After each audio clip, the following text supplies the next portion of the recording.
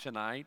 Ephesians chapter 2, and somebody asked me, how long are you going to preach tonight? I says, well, I don't know. I gave you 2 points this morning, and people are still asking how long I'm going to go, and may just bump it back up to 3 tonight. I don't know.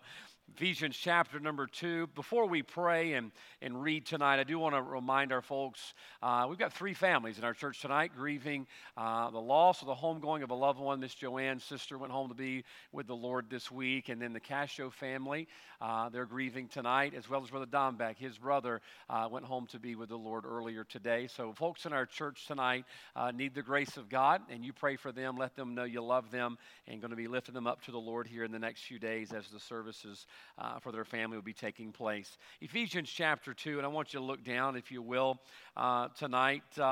Let's pick up in verse number 12. Just want to wrap all of this up and look tonight at what this was all about, what they were singing about, and what we're celebrating during this season. Ephesians chapter number 2, look down, if you will, to verse number 12. The Bible says that at the time you were without Christ, being aliens from the commonwealth of Israel and strangers from the covenants of promise, having no hope and without God in the world. But now in Christ Jesus, ye who were sometimes were far off, made nigh by the blood of Christ. For he is our peace, who hath made both one, and hath broken down the middle wall of partition between us, having abolished in his flesh the enmity, even the law of commandments contained in ordinances, for to make in himself of twain one new man, so making peace, and that he might reconcile both unto God in one body by the cross, having slain the enmity thereby. Let's pray together. Father, thank you tonight for the great singing. Thank you for the hearts of those who sang. And Father, we could tell they were singing from their heart and to you. Father, I pray we'd always lift up our voices in praise to you for sending your Son that we could be saved. And as tonight we see the great accomplishment of Christ, that we could have a home in heaven and call you Father. I pray tonight if there's one here who's yet to receive Christ, help them be saved before it's eternally too late. And for those of us that are saved, Father, help us give honor and glory and praise, not just with our mouth, but by how we live our life, Lord, for all that you've done for us in sending Jesus to die. For it's in Jesus' name we pray. Amen. Tonight I want you to think about something rather quickly. Just going to leave a couple of thoughts with you that what they sang about tonight and what we've been preaching about the last few weeks as we focus in on this holiday is not what Christ attempted, but what Christ accomplished. Aren't you glad tonight? I'm thankful tonight that I'm not up here preaching about what Christ tried to do for us and not what Christ attempted to do for us, but what Christ accomplished for you and I. Sometimes I don't know that we realize the goodness of God and all that Christ went through to accomplish the opportunity for you and I to have eternal life. Now, there's a song, I don't know that we've sung it here in a while. It's an old hymn called Oh Happy Day. How many of you have heard or sung the song, Oh Happy Day? I want to read the first line of the second verse for you tonight. It says, "'Tis done, the great transaction's done. I am my Lord's and he is mine." I want you to realize tonight that what we're celebrating in the birth of our Savior and how he would go on beyond Bethlehem to die on the cross of Calvary, that substitutionary death for you and I to purchase our redemption was nothing less than a transaction. Jesus came to live and to die, to pay the price and to make the payment for our sin. And thanks be to God tonight, the debt was paid in full. Boy, you ever go to the bank to make a note on your car? Maybe they make your house note, you're paying for something, and you're longing for the day when you make that last payment. Amen? Some of you, it might be a while, right? Mortgage rates are kind of high right now. It might be a while before you get there. But oh, you are longing for the day when you make that final payment, and they stamp on that receipt, paid in full. The price has been made, and now the possession is yours. That's exactly what Jesus came to do. Thank God. What does the song say? The transaction is done. Listen, we aren't making payments on our eternal life today. Aren't you glad? Aren't you glad that when Jesus came down and lived and died on the cross of Calvary, he paid it once and for all, and it's been paid in full for you and I. Folks, understand tonight that's a debt you and I could not pay. We could live 1,000 eternities if it were possible, trying to live a life pleasing enough to God to make this payment, and yet tonight it was impossible. Look down, if you will, to verse number 12. I want you to see yourself, and we'll see ourselves tonight and where we were before Christ. The Bible says that at that time you were without Christ, being aliens from the commonwealth of Israel. Watch this. Strangers from the covenants of promise. And boy, how sad the next few words. Having no hope and without God in the world. That's you and I right there. Without Christ, having no hope, without God in the world. That's a sad place to be tonight. But wait a minute, I love the fact that he didn't stop with verse 12. Look at verse 13. But now. Now, I'm not an English major. I have no desire to be an English major. That's what we have Miss Pam for. Amen. Her and Brother Michael. That word but is a contrasting word, is it not? Verse 12 spells out the doom and gloom that you and I had coming. We were without hope, without God in the world, and without Christ. And yet there's a contrast in verse number 13. The Bible says, but now in Christ Jesus. Aren't you glad tonight we can say that? That there was a time in our life that before Christ, we were without Christ, without hope, alone in the world, without God. But now in Christ Jesus. You know what that means? That means verse 12 is past tense. Verse 12 is past tense. Verse 13 is all about what? It's all about now. Do you know what that means? It means the transaction has gone through. Aren't you glad tonight that the payment that the Lord Jesus Christ made on the cross of Calvary for you and I? You say, wait a minute, this is not Easter, this is Christmas. But understand tonight, that babe that was born in that manger was on his way to the cross at Calvary to make that payment for you and I. And thanks be to God, the transaction went through. Have you ever swiped your debit card? Kind of embarrassing, I know. You ever swiped your debit card and it said declined? It's always rough, especially when you're out on a date with your wife. You swipe, can I borrow your card? And get her to swipe her card, and it'll go through. One day you guys are going to go through that. You know, you're going to swipe the card and realize that there are insufficient funds. How humbling is that? I'm thankful that the deposit that Christ made on my account, that I could be with God and have Christ, went through. Now tonight what I want you to see is there's two very simple thoughts. Man, look, Sunday morning and Sunday night, I'm giving you 2 points. You know you must be living right, amen? There's two things I want you to see tonight on the accomplishment of Christ. It wasn't the attempt of Christ on Calvary.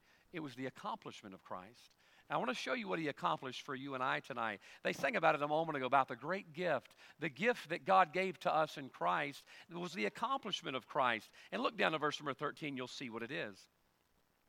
The Bible says, but now in Christ Jesus, ye who sometimes were far off are made nigh by the blood of Christ. Look down to verse 16. The Bible says, in that he might reconcile both unto God in one body. Now, I want you to notice there's a common denominator there in verse number 13 and verse number 16. Verse 13 talks about being made nigh. Verse number 16 talks about being reconciled unto God. Both of those verses are referring to the fact that now you and I have a closeness to God. The Bible says we were reconciled unto God. The Bible says in verse number 13, we were far off, but were made nigh. Do you know what that means tonight? That the transaction of the Lord Jesus Christ on the cross at Calvary, here's what it did for you and I. The accomplishment was it reconciled our position. It reconciled the position that you and I can now have a closeness with God Almighty. Now, tonight, if that doesn't thrill your soul, something's bad wrong. I mean, we think about celebrities and athletes, and every once in a while we'll be in Grin Coffee, and my daughter says, Dad, did you see the mayor in there? I mean, look, hey, the mayor of Hattiesburg, that's something to be said, right? Or maybe you'll be out in town or in another state and run into a movie star, and that means something to us. Man, I got to be in the same room with someone who has worldly notoriety. And yet, do you realize tonight that through the accomplishment of Christ, our position with God has been reconciled? You see, what do I mean by that? Well, the Bible says that we were far off. Why were we far off? Well, I'll tell you, the reason we're far off, the Bible says in Isaiah that our sins and our iniquities separated us from God. You see, what Christ came to do was restore the position that you and I had back in the Garden of Eden. Now, think about Adam and Eve and how good they had it. There they were in the garden. They had fellowship with God. Oh, my soul, I can't imagine what that must have been like. Able to walk there in the garden. They had a relationship with God. They had a closeness with God. Now, all of a sudden, here comes sin. And sin does what sin always does. It divides. And sin separates. And the worst separation is when you and I were separated from God because of our sin. God looks down from heaven, for God so loved the world that he gave his only begotten Son. Do you know why Jesus came? To accomplish the reconciliation of our position with God. God didn't want us to be separated from him, but there was nothing you and I could do to reconcile ourselves to him. He says, I love them so much, I'm going to send my only begotten Son. That babe born in the manger was there to restore our position with God. Now, wait a minute. What does the Bible say in verse 13? But now in Christ Jesus, ye sometimes were far off, are made nigh by the blood of Christ. Now, here's what I want you to think about tonight. I want you to picture Jesus on that cross. Jesus was suspended between earth and heaven.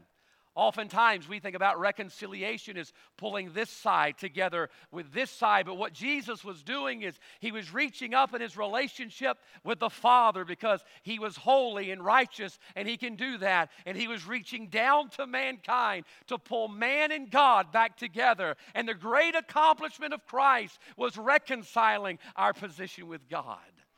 Thanks be to God for that. You see, when our sins separated us from God, God's face was hidden from us.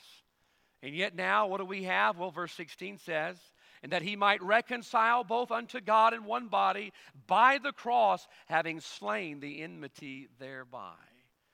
Probably the greatest picture I can think about tonight of reconciliation is Mephibosheth. He was a young man who was no longer in the bloodline of royalty. To be able to sit at the king's table anymore. He was in Saul's family bloodline, and now David's family is there, and David is reigning, and Mephibosheth has no right or claim to sit at the table of the king. And oh, here comes a type of Christ. And we see Mephibosheth being brought back to enjoy all of the privileges of the bloodline of the king. That's you and I. That's what Jesus came to do. Do you know, listen, that the face of God is no longer hidden from you and I.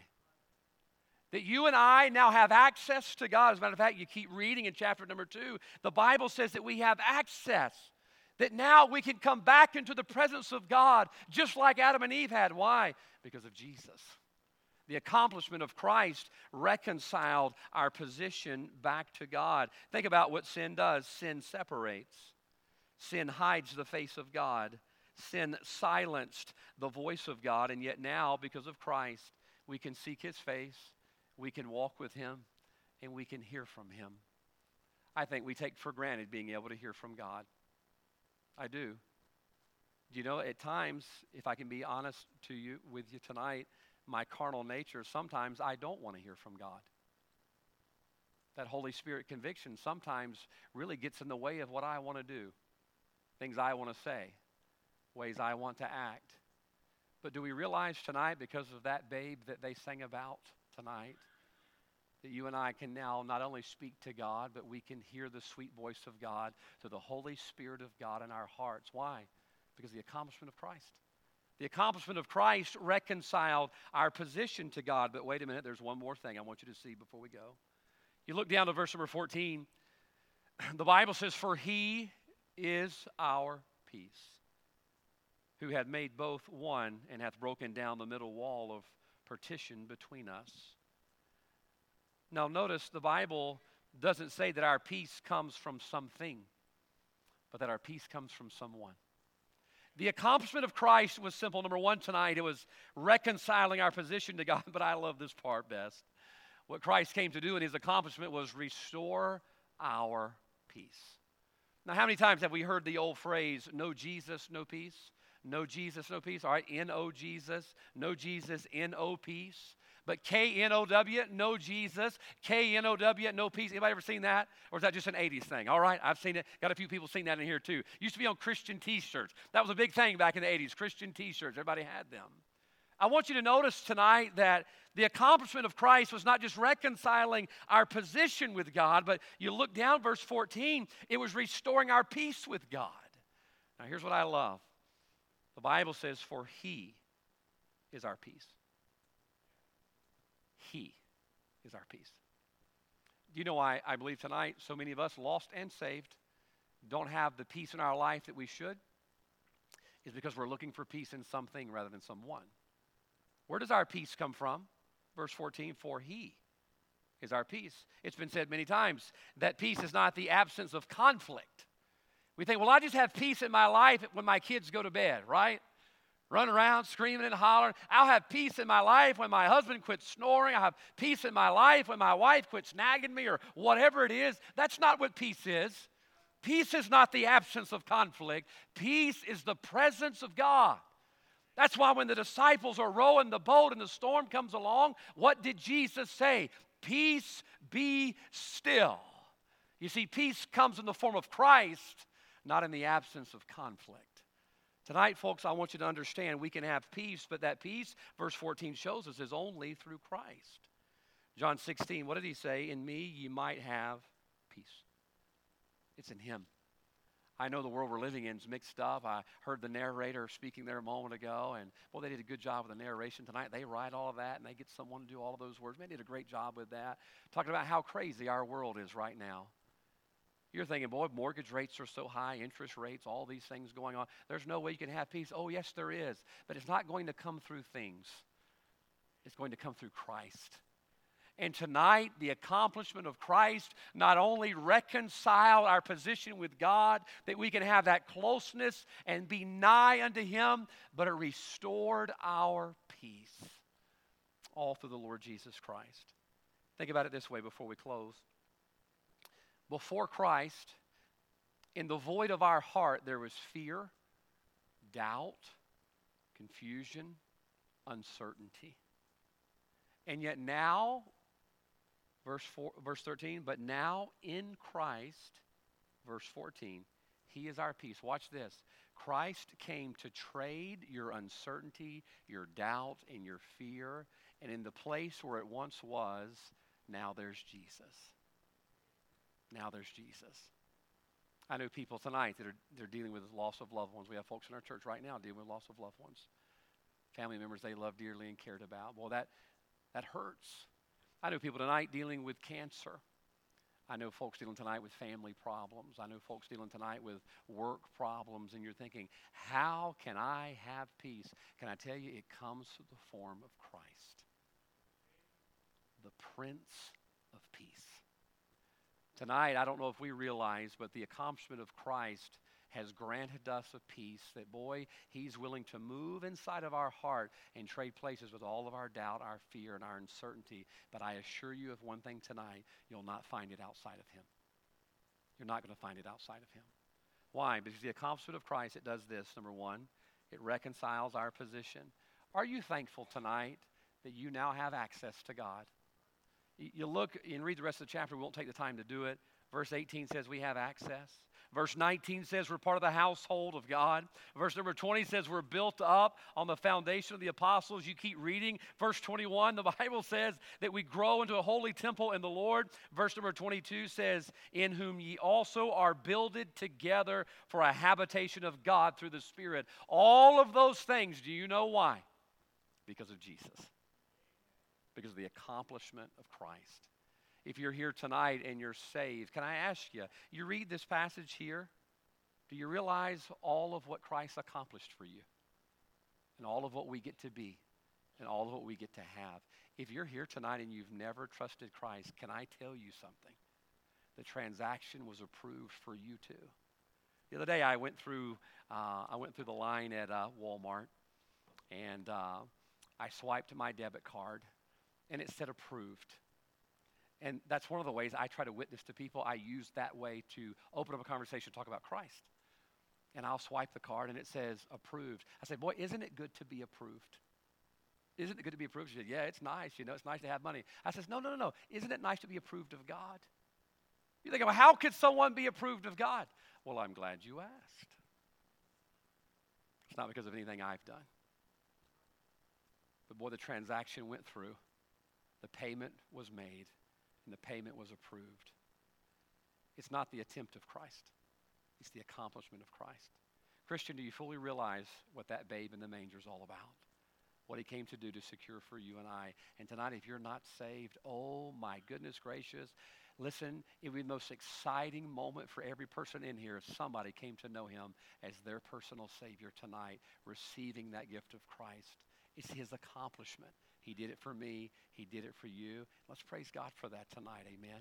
Let's stand together with our heads bowed and eyes closed. And we ask our